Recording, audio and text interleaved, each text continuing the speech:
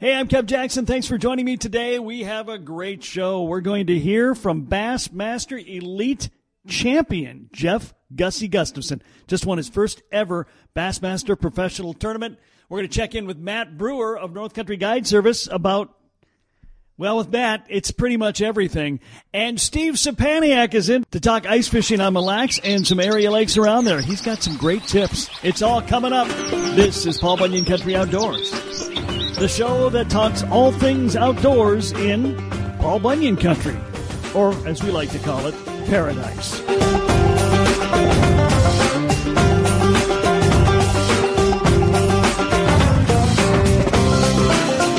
Today on Paul Bunyan Country Outdoors, get to check in with a good friend of ours who's having a great start to his season in the Bassmaster Elite Series, and that is Jeff Gustafson. Gussie, first of all, congratulations. Great start to the year. It is. Finished 2 events so far, and got a 24th at the St. John River down in Florida back earlier in February, and then last weekend I got my first tour level win. Won a tournament at the Tennessee River out of Knoxville, Tennessee. So pretty sweet. I got to haul one of those big, beautiful blue trophies back to Canada, and highlight of my fishing career. It was awesome. Just had a tough practice. It was really an event with tough fishing, and we get a 3-day practice period. And right at the end of the 3rd day of practice, I found an area that had some smallmouth, and was lucky. I caught them for 4 days in a row, and just had the dream event. So I'm a happy camper right now. Yeah, no kidding. To win in the Bassmaster Elite, I mean, that's a big deal for a guy who's had your dream. Yeah, no, for sure. And I've been, 8 or 9 years kind of fishing these pro tournaments, and it's my first win. I finished second a couple times, but it sure felt good to get the job done and lift that trophy over my head. A lot of emotions, and it was awesome. It was awesome. You know what else is pretty awesome? You get to bank a little ching too.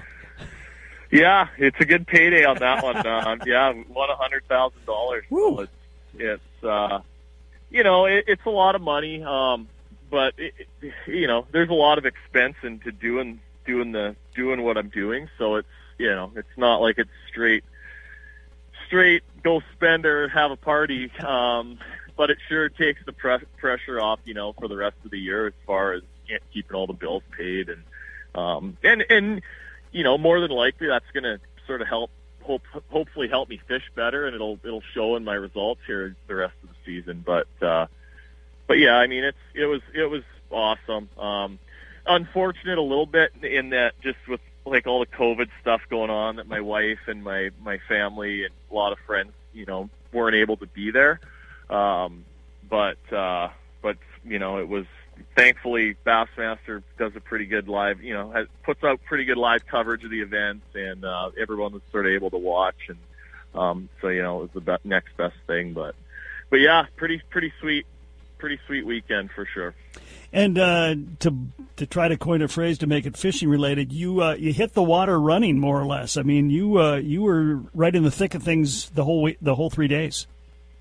Yeah. So at this water body, it's not really known to be a great smallmouth fishery. And then the other thing that was sort of unique was the smallmouth had to be 18 inches to keep, which is a fairly big fish. And so going there, I mean, I didn't really want anything to do with smallmouth fishing, and I think the same general consensus was probably thought throughout the field. And it was just like I literally in 2.5 days of practice, I caught 3 keeper largemouth that were maybe up to 2 1/4 pounds. I mean, no big ones. It was brutal tough. And so I found these smallmouths and didn't know.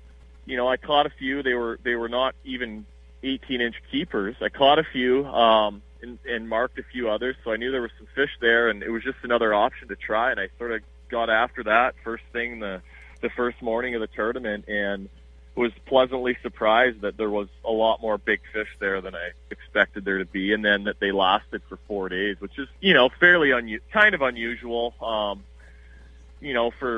one area to kind of get you through 4 days of competition, just with all the different weather elements and spectators and other anglers. I mean, it just usually doesn't work that way, and it ended up kind of being the perfect plan. So it was, I got really pretty fortunate, and I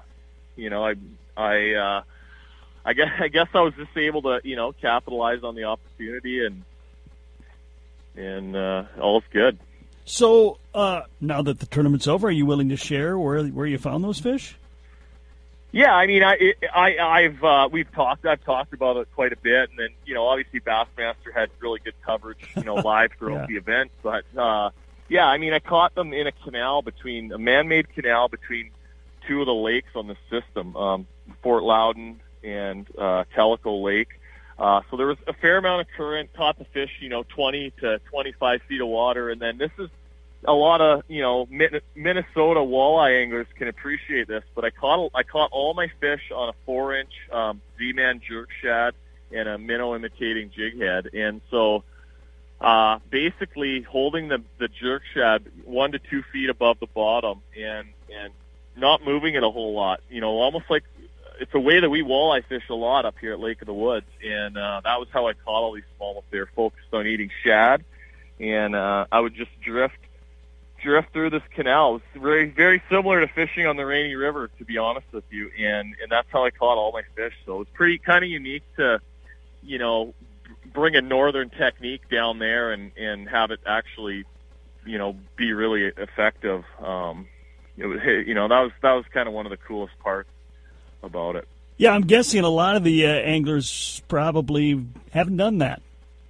No, a lot of the anglers probably didn't even have, spinning rods in the boat for this event. And so yeah, it was pretty neat, like just to catch them the way that I did, and yeah, it was just kind of funny. It was a lot of the coverage of the event from people down south. They were quite surprised, I think, at the way that I was fishing, but yeah, like I said, it worked. It was effective, and I got to collect one of those beautiful trophies. Wow. Most of us, whether it's a big body of water like Leech Lake or, a glorified pond that doesn't even have a name hidden away in the woods, it's lake-based bass fishing. I haven't heard a lot of river bass fishing, but you've been on 2 rivers already. What's the difference?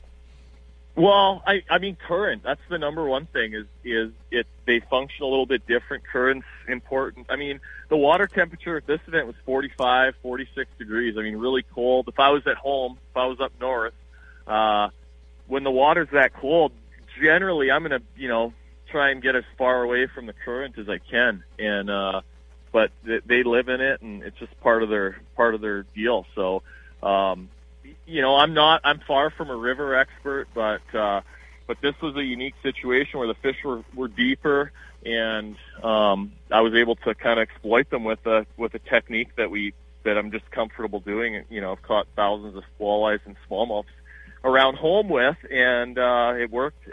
So, okay.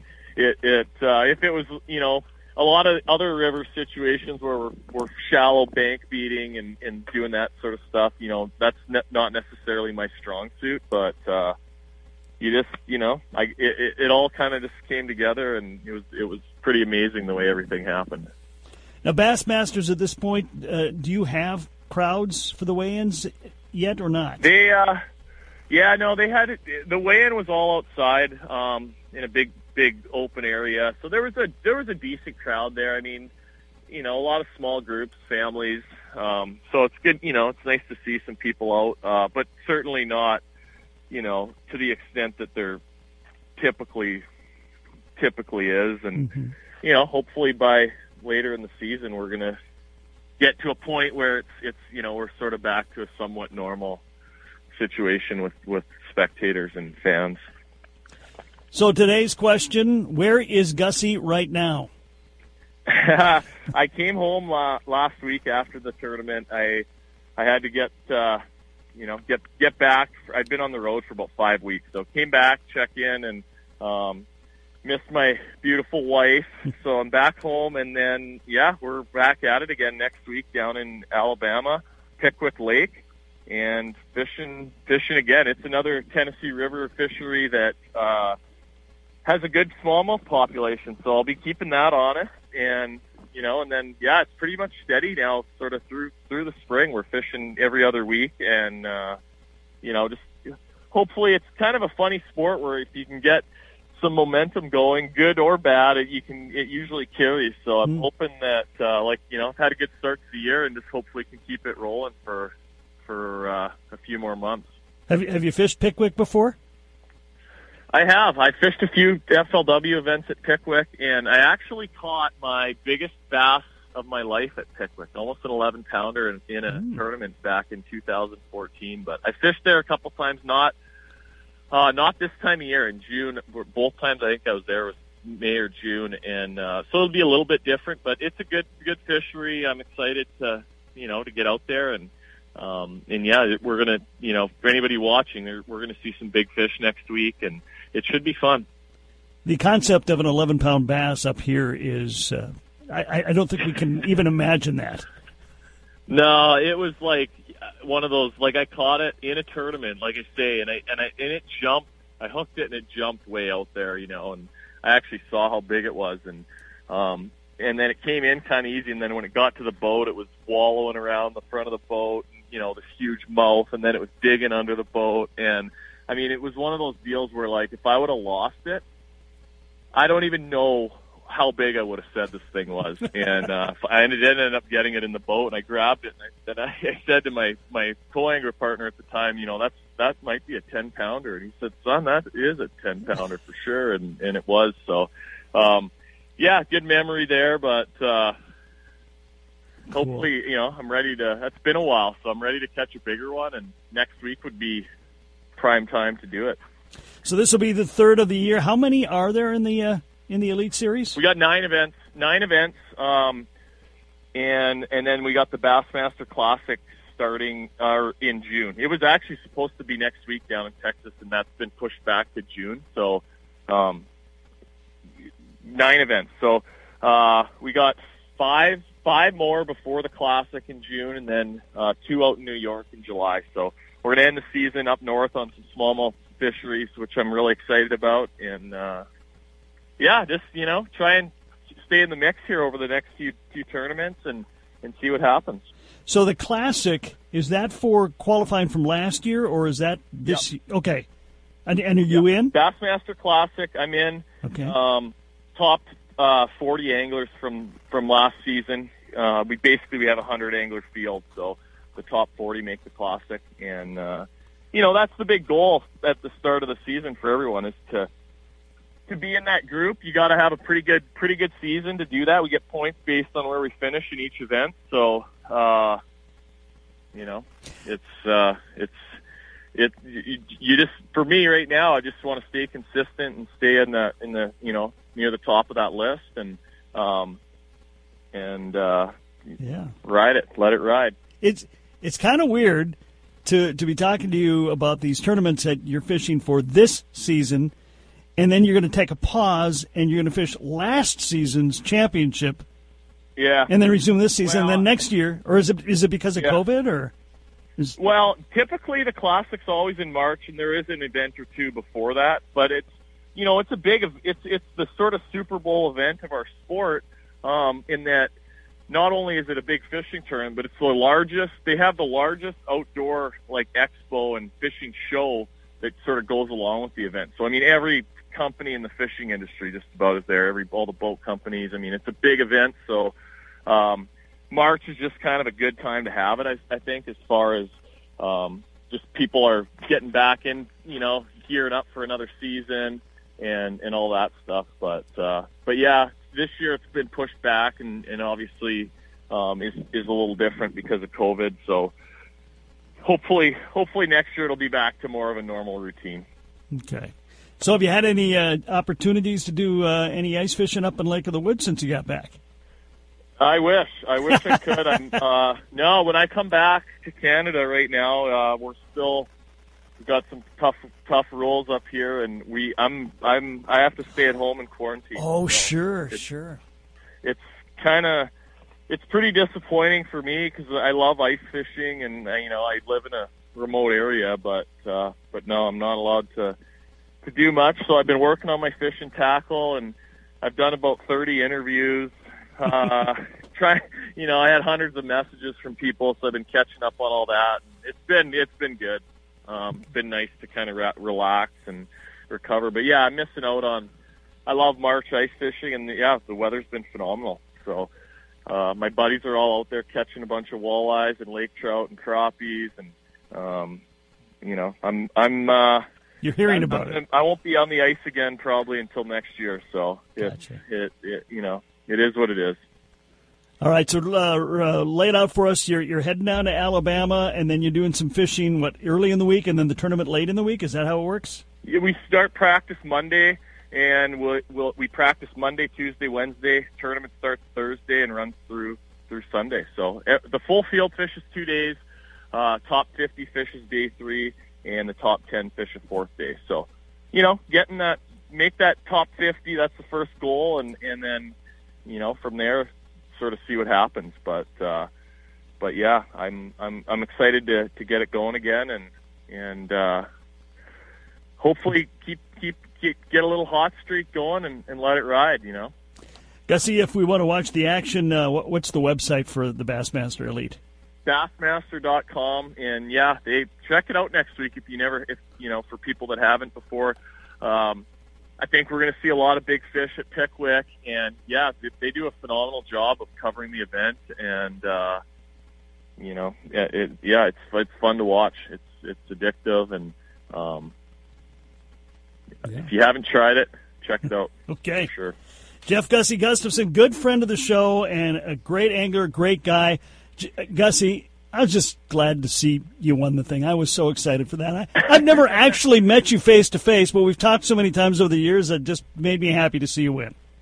Well, I appreciate it. It was pretty special, and it's been overwhelming, the messages and all the all the people that I've heard from that were happy to hear that I'd won. So thanks, man, and obviously love catching up and getting to do the show, and appreciate that you have me on as often as you do. So hopefully next time we talk, we're going to have good news that everyone can come fishing back up here in Sunset Country, and there's going to be a lot of walleyes and bass and pike and muskies that have had a good break from angling pressure and are going to be ready to chomp on everybody's lure. Jeff Gustafson getting ready for the next Bassmaster Elite event coming off his championship at the Knoxville River.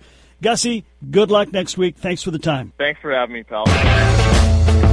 Coming up next, Matt Brewer from North Country Guide Service. When you check in with Matt, you never know what you're going to get. It could be fishing. It might be hunting. It could involve gators. It could be all of that. You'll have to tune in to find out. This is Paul Bunyan Country Outdoors.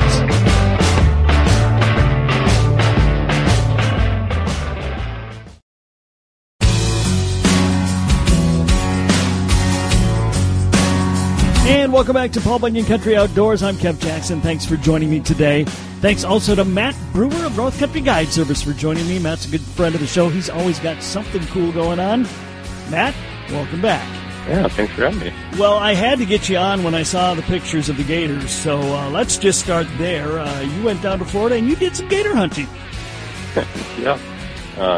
We typically I start my turkey ventures every spring in Florida, but this year we decided we weren't going to fish and we weren't going to turkey hunt and no hog hunting. We were going to try gators, and me and my son each were able to harvest one, so that was cool. Waiting for the meat to arrive. It should be here today or tomorrow, I think. But yeah, it was a blast, and it was really good to get away after. I shouldn't say it was a long winter. We were pretty spoiled, but it was good to get away. Yeah.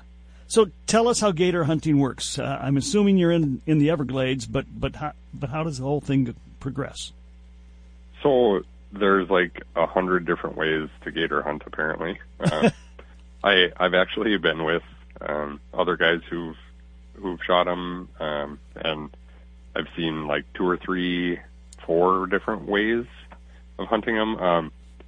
So when we were down, the statewide gator licenses aren't available. Like the hunting season isn't open for them.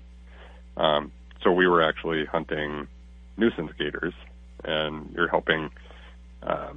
They call them farm permits. So you're actually hunting gators that were nuisance gators that were relocated to a quote unquote farm.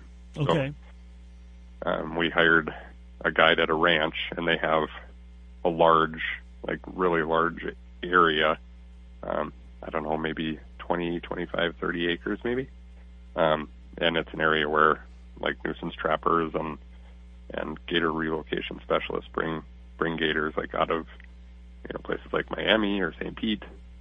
They'll bring them out of the city and bring them to these places, and then you have an option to hunt them several different ways. You can ride a buggy and shoot them from the swamp buggy. And for Minnesota folk, when I talk about a buggy, I don't mean like a little trolley, like gigantic tires underneath a gigantic flatbed.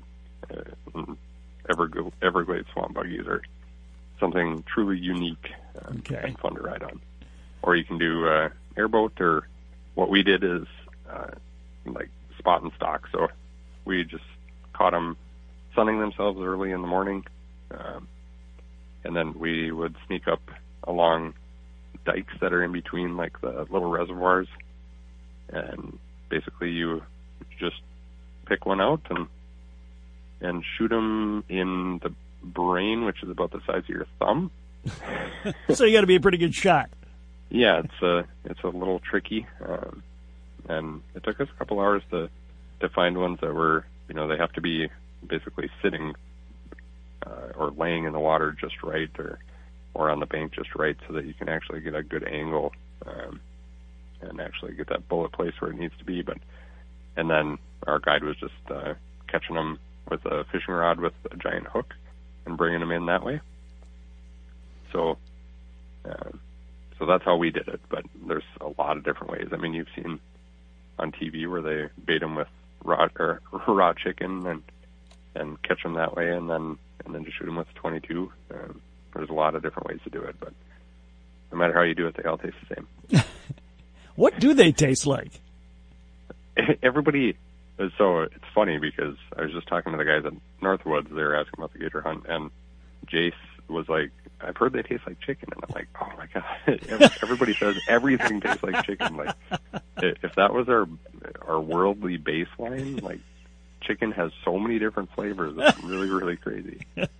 But people do say that a lot, that it tastes a lot like chicken. But I think it tastes a lot like gator. It's not like really an aquatic taste. It's not similar to fish or anything like that, but it does have a similar texture to like sturgeon or scallop or shark meat. It's a really firm white meat. And yeah, it has a unique flavor, but it's really good. We let the leather go this time. We didn't harvest any of the leather.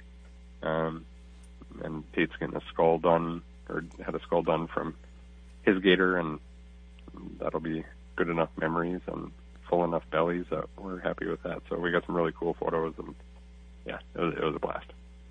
Well, you got to admit, Matt, you have a far more sophisticated palate than most of us, because you've eaten far more varieties of meat than pretty much anybody else I know.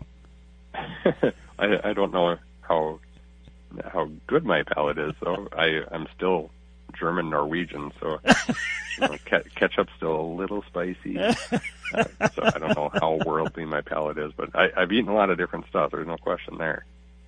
So how big were the gators you got? So Tate's was 6 feet 2 inches. So it was funny. I'm like, you can use this like as aggression toward me, like you shot something the size of your dad. Yeah. And so way bigger than me. 2, and mine was 8'1". Wow. They were pretty nice. But how many pounds of meat do you get off those boys?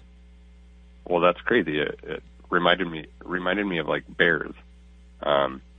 So like an 8-foot gator weighs roughly 180 to 200 pounds, and you get about 24 pounds of meat total off of a gator that size. Really?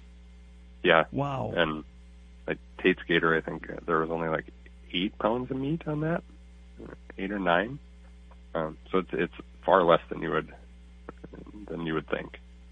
Yeah, no kidding. And they have zero fat. Well, yeah, that I believe. Muscle.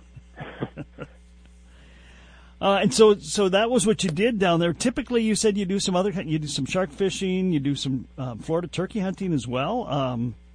It sounds like there's a lot of things to do down in Florida if you're an outdoor guy like yourself. Yeah, I mean, it's not just beaches and margaritas. It's, you get close to the Everglades in South Florida there, and even, I mean, people who are in Orlando don't realize that some of the best turkey hunting in the state is like 30 miles northeast of Orlando. So, and there's tons of hogs down there. Like it's a hog hunting paradise. They're absolutely everywhere. So yeah, I mean, Florida's great for hunting and fishing. Probably one of my favorite states in the country. But I think it's highly overlooked because it's mostly a let's go down there and lay on the beach type of thing. Right. We did that as well. Well, you have to. Oh yeah, to coax the wife and daughter into going, there has to be some beach involved. Yeah. Well, now that you're back up here, have you been out on the ice?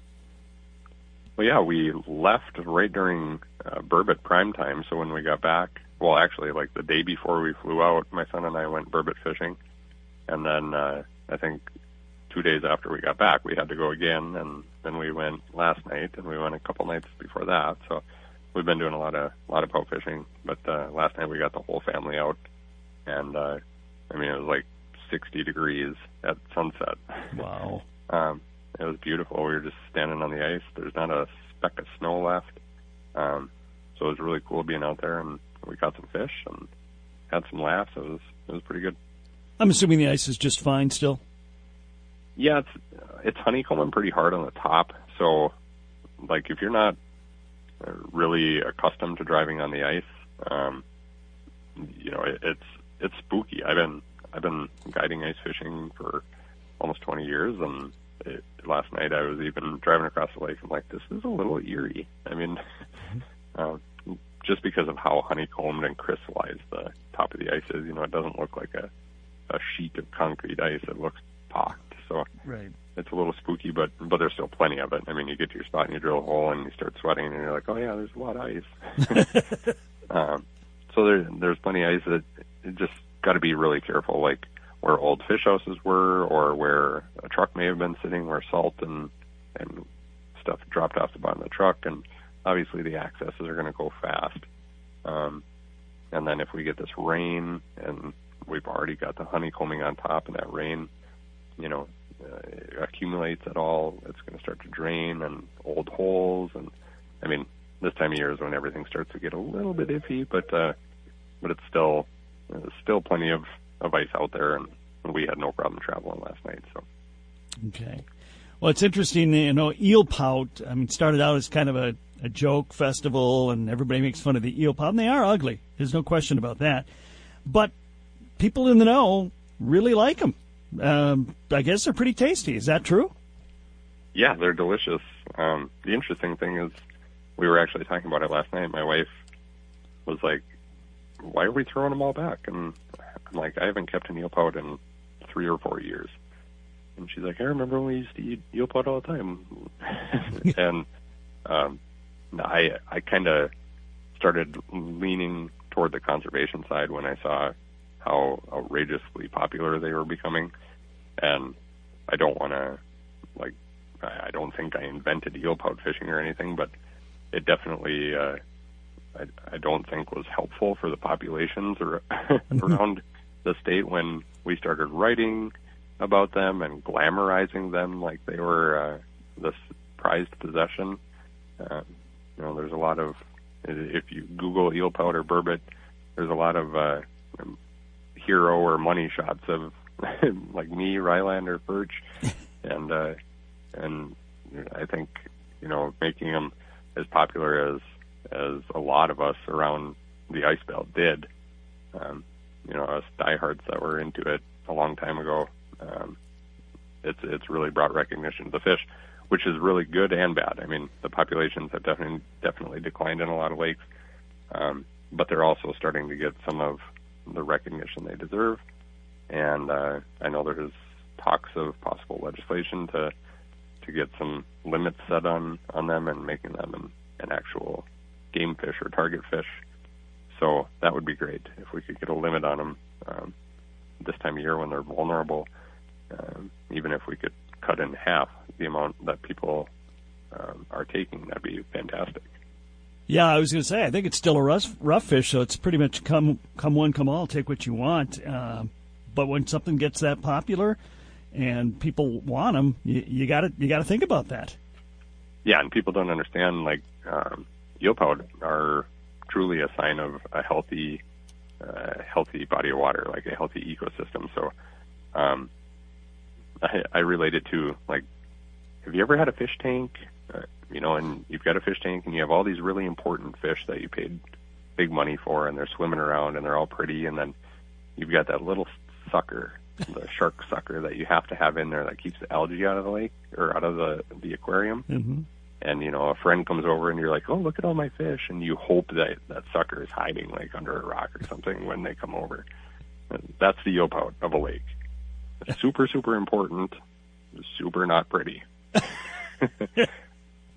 But you start taking all those out, and not saying they're bottom feeders or algae suckers, because they're not.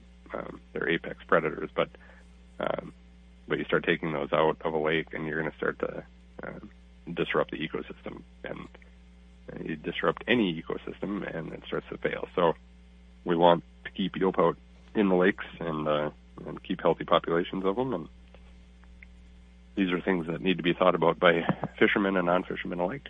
Sure.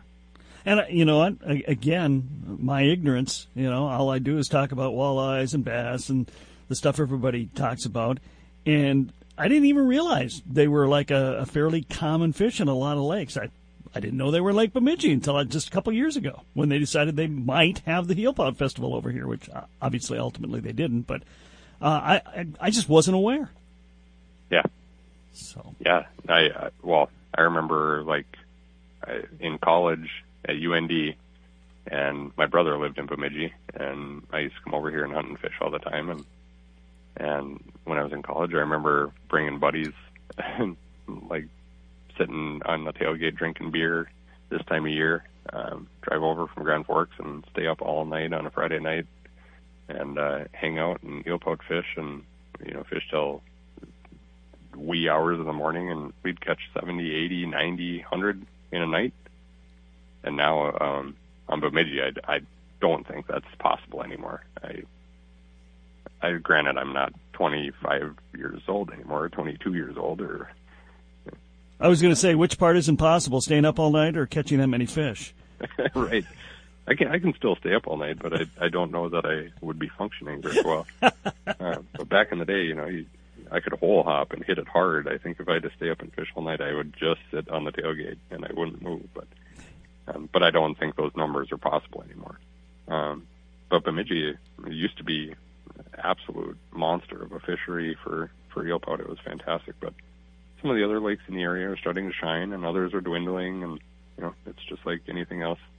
Populations boom and bust a little bit, and Bemidji, I would say, is on more of a decline than an uptick for sure. But it's still good. I mean, we've been doing well out there, and not really any other fishermen in the areas we're fishing.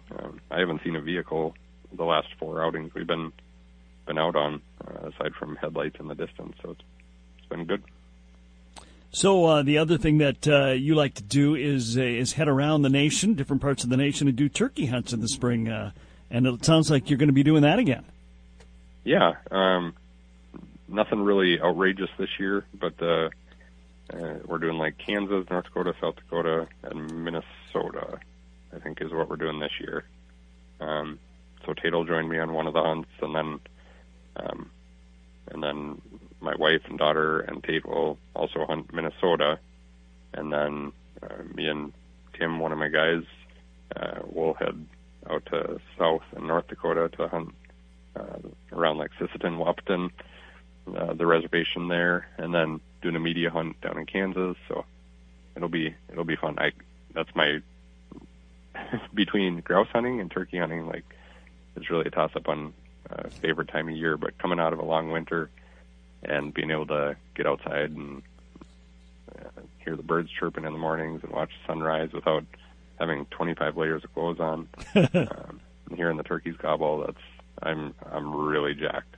We only have about 4 weeks left before turkey season starts. So I'm ready. You used to have to leave the state, or at least go down to the far southern part of the state to make that happen, but now you just walk out your back door.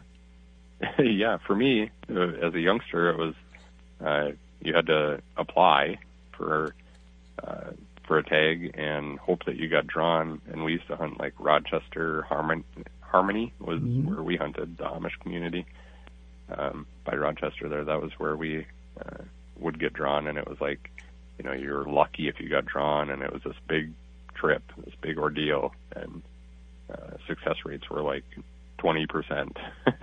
And now, I literally could walk out my back door and shoot one out of a tree. Wow. Almost every morning if I wanted to. They're gobbling their faces off at sunup every day. It's crazy that there are so many around Bemidji now, but it's good. Yeah.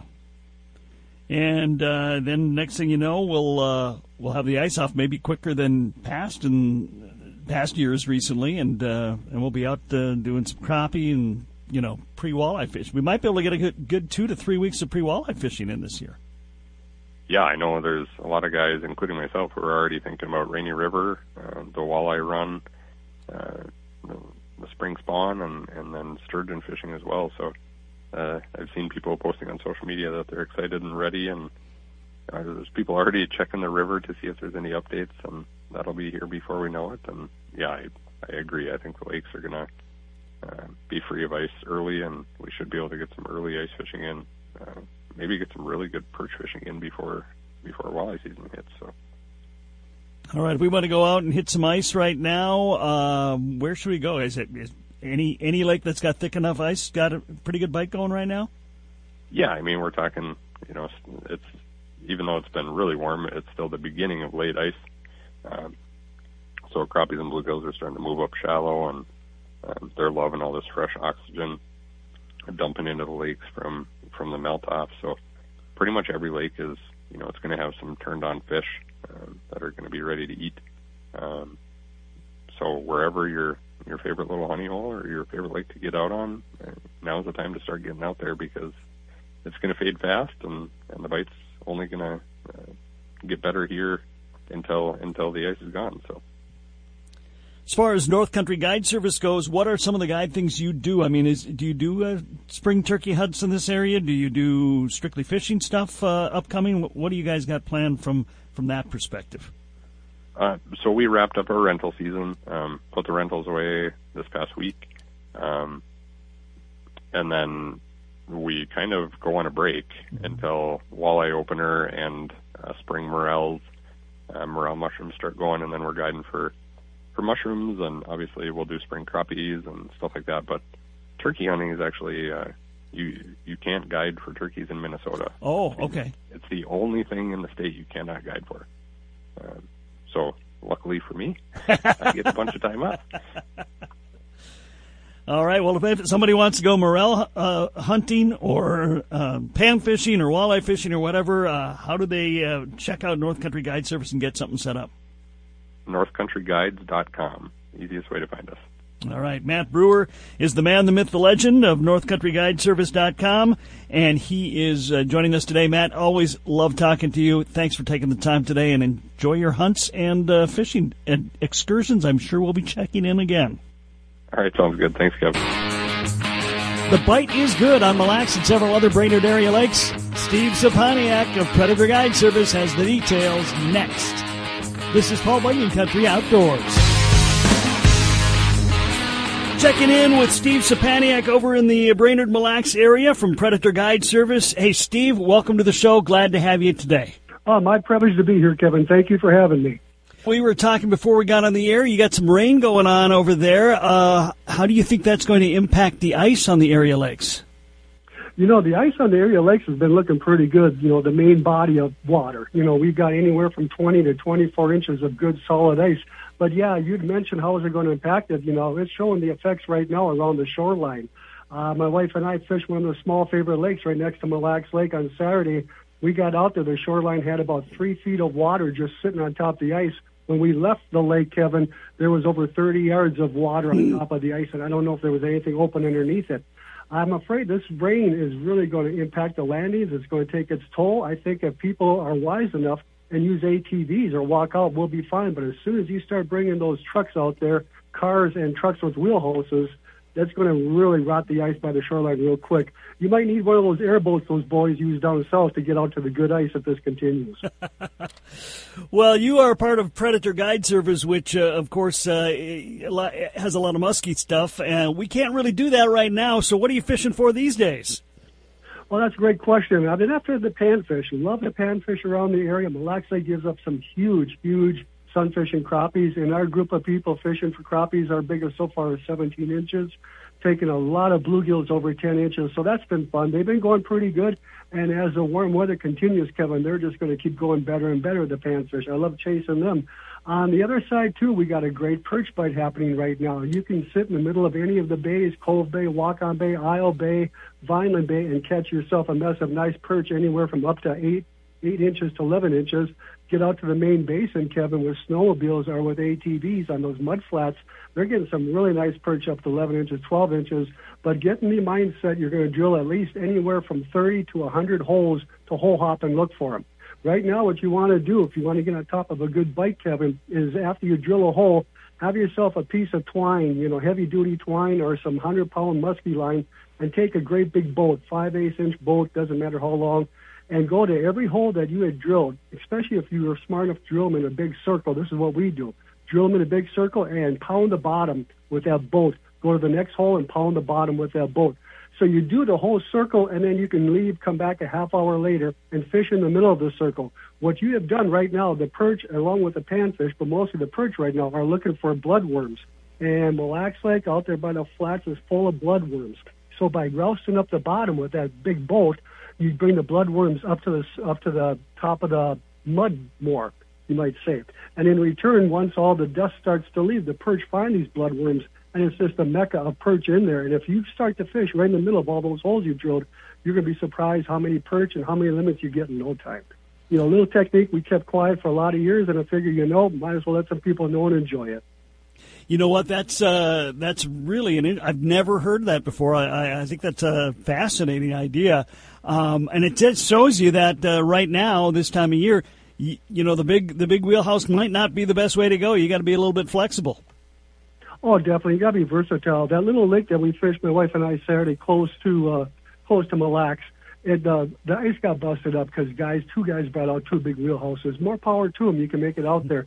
I know one made it back to shore. I don't know about the other one. So, yeah, get out there, walk out there, take an ATV. That's why we got them out there. Even side-by-sides might be a little big, but there's a lot to be had right now and a lot of decent ice to fish yet. And that reminds me, Mille Lacs Lake is probably one of the few lakes, Kevin, in the state that is still open for pike fishing. You can legally fish for pike on Mille Lacs Lake till the end of March, March 31st. And the big pike are going like gangbusters right now. It's just been incredible. A lot of pike from 36 to 43, even 44 inches have been caught with tip-ups. Do us all a favor, that's a delicate fishery, everybody. Release those pike. Release them to fight another day. You want to get that replica made, you can't beat a good replica. Plus, you got the fish on the wall, and it's still swimming, so it's a win-win situation. But a lot of action, Kevin, happening with the pike. It's been fun. What are you? You're using a tip-up, but what are you luring them with? Good point. Real good point. What we're using, I wrote an article about this the other year. We're using quick strike rigs. They work really well. Take the bar, smaller trebles, not the large ones. A quick strike rig with fluorocarbon, You've got the blade on it, which is, I like to use gold blade. Gold is a dominant color out there, gold or orange. And then small red colored treble hooks. Take one treble hook and hook it through the top lip of the sucker minnow, not both lips. You pin them together, it's going to drown. You hook it through the top lip, and then you take the back hook and you hook it through the front of the dorsal fin, not all the way completely through the body cavity, just into the side of the body. That way you got an active minnow that's going to continuously keep moving around. Don't fish no more than 18 inches off the bottom. Pike are notorious scavengers. They like to scrunch for food near the bottom. So 18 inches is a good depth to fish for them. Now, another thing, you had mentioned the word attract, and this is where we talked about last year. I wrote an article. I like to use a tractor. So when the out hole that has my tip up in it, I'll pop another hole about 5 feet away, maybe 8 feet away at the most. And what I like to do is I'll have a daredevil on some heavy musky line, or I'll have a spearing decoy on heavy musky line, and I'll drop that decoy or that spoon in the water, and I'll work it for 30 seconds good and hard. When you lift really fast on the string with the spearing decoy, the tail is bent, it goes in a circle. It goes up and then comes down in a circle, and it lays there. You work a spoon, it flutters up when you pull it up, and it softly flutters back down very seductively.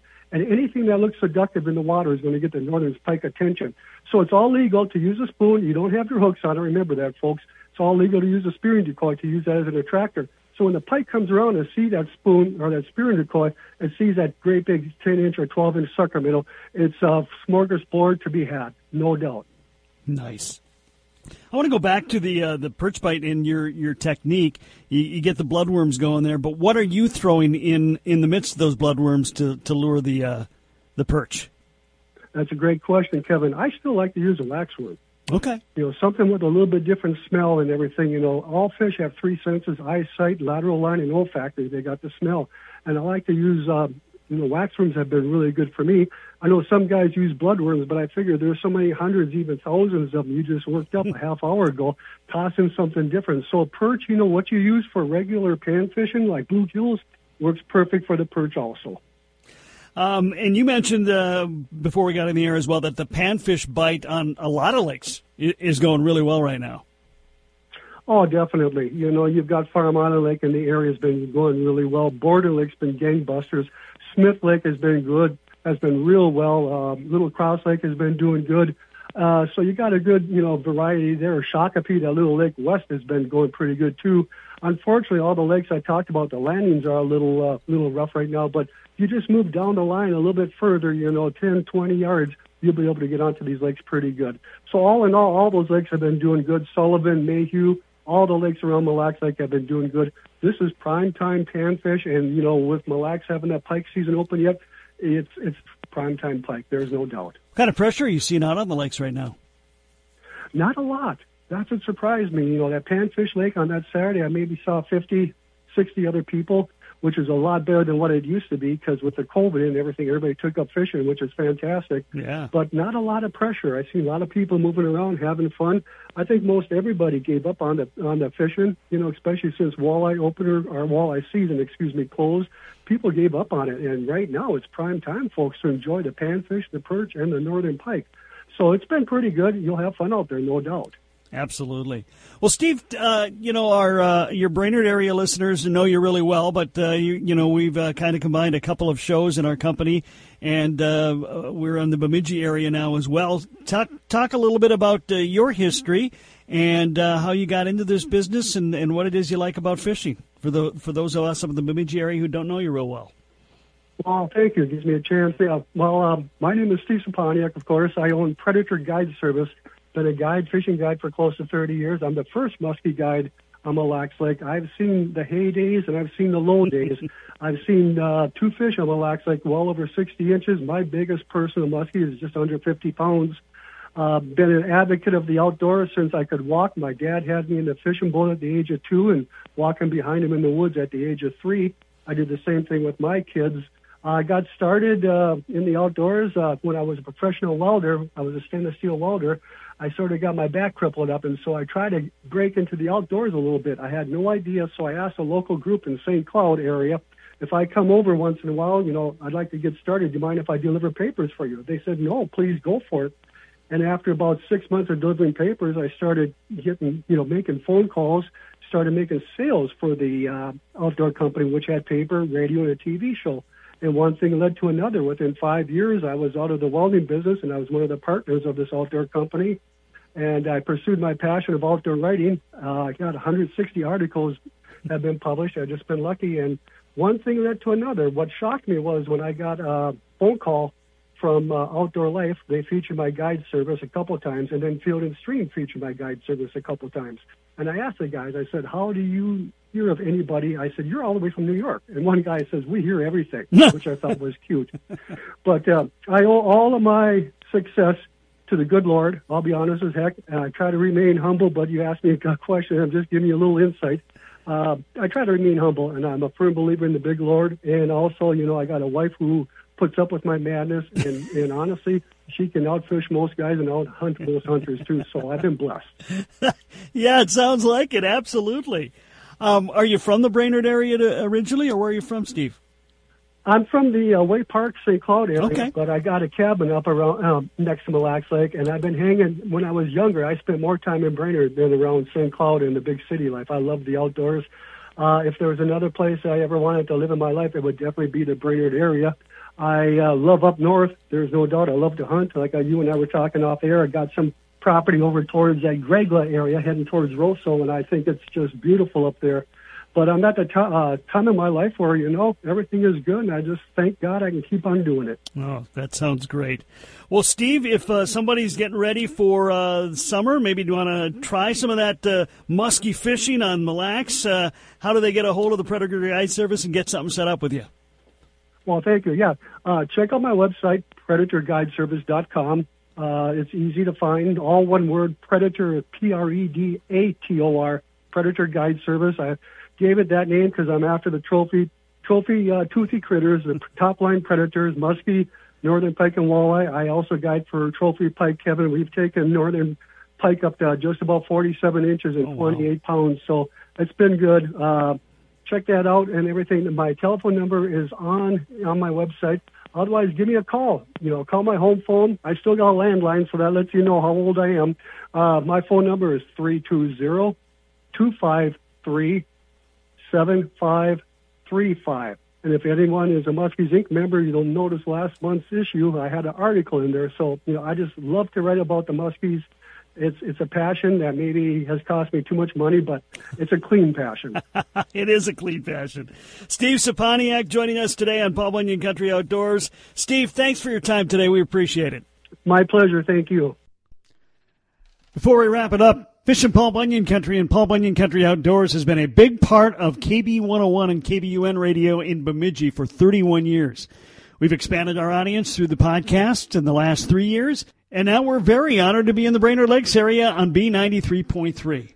Paul Bunyan Country continues to grow. We're excited to be able to give our Bemidji area listeners a taste of Brainerd Lakes and other great outdoor adventures in the Brainerd, Mille Lacs, Cuyuna areas. And we're pleased to give Brainerd area listeners the scoop on our traditional Paul Bunyan Country areas, Winnie, Leech, Cass, Red, Park Rapids, and of course Bemidji. Paul Bunyan had a big footprint. Now it's getting bigger.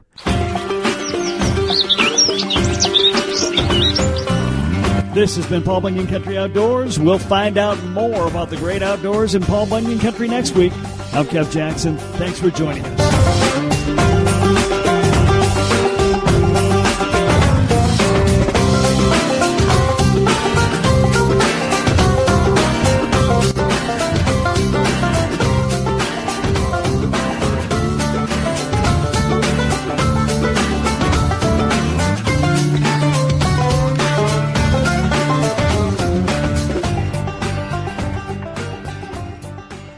The South Dakota Stories, Volume 1.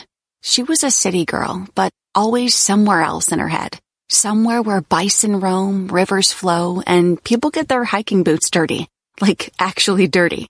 So one day she fled west and discovered this place of beauty, history, and a delicious taste of adventure. But before she knew it, she was driving away with memories to share and the hopes of returning. Because there's so much South Dakota. So little time.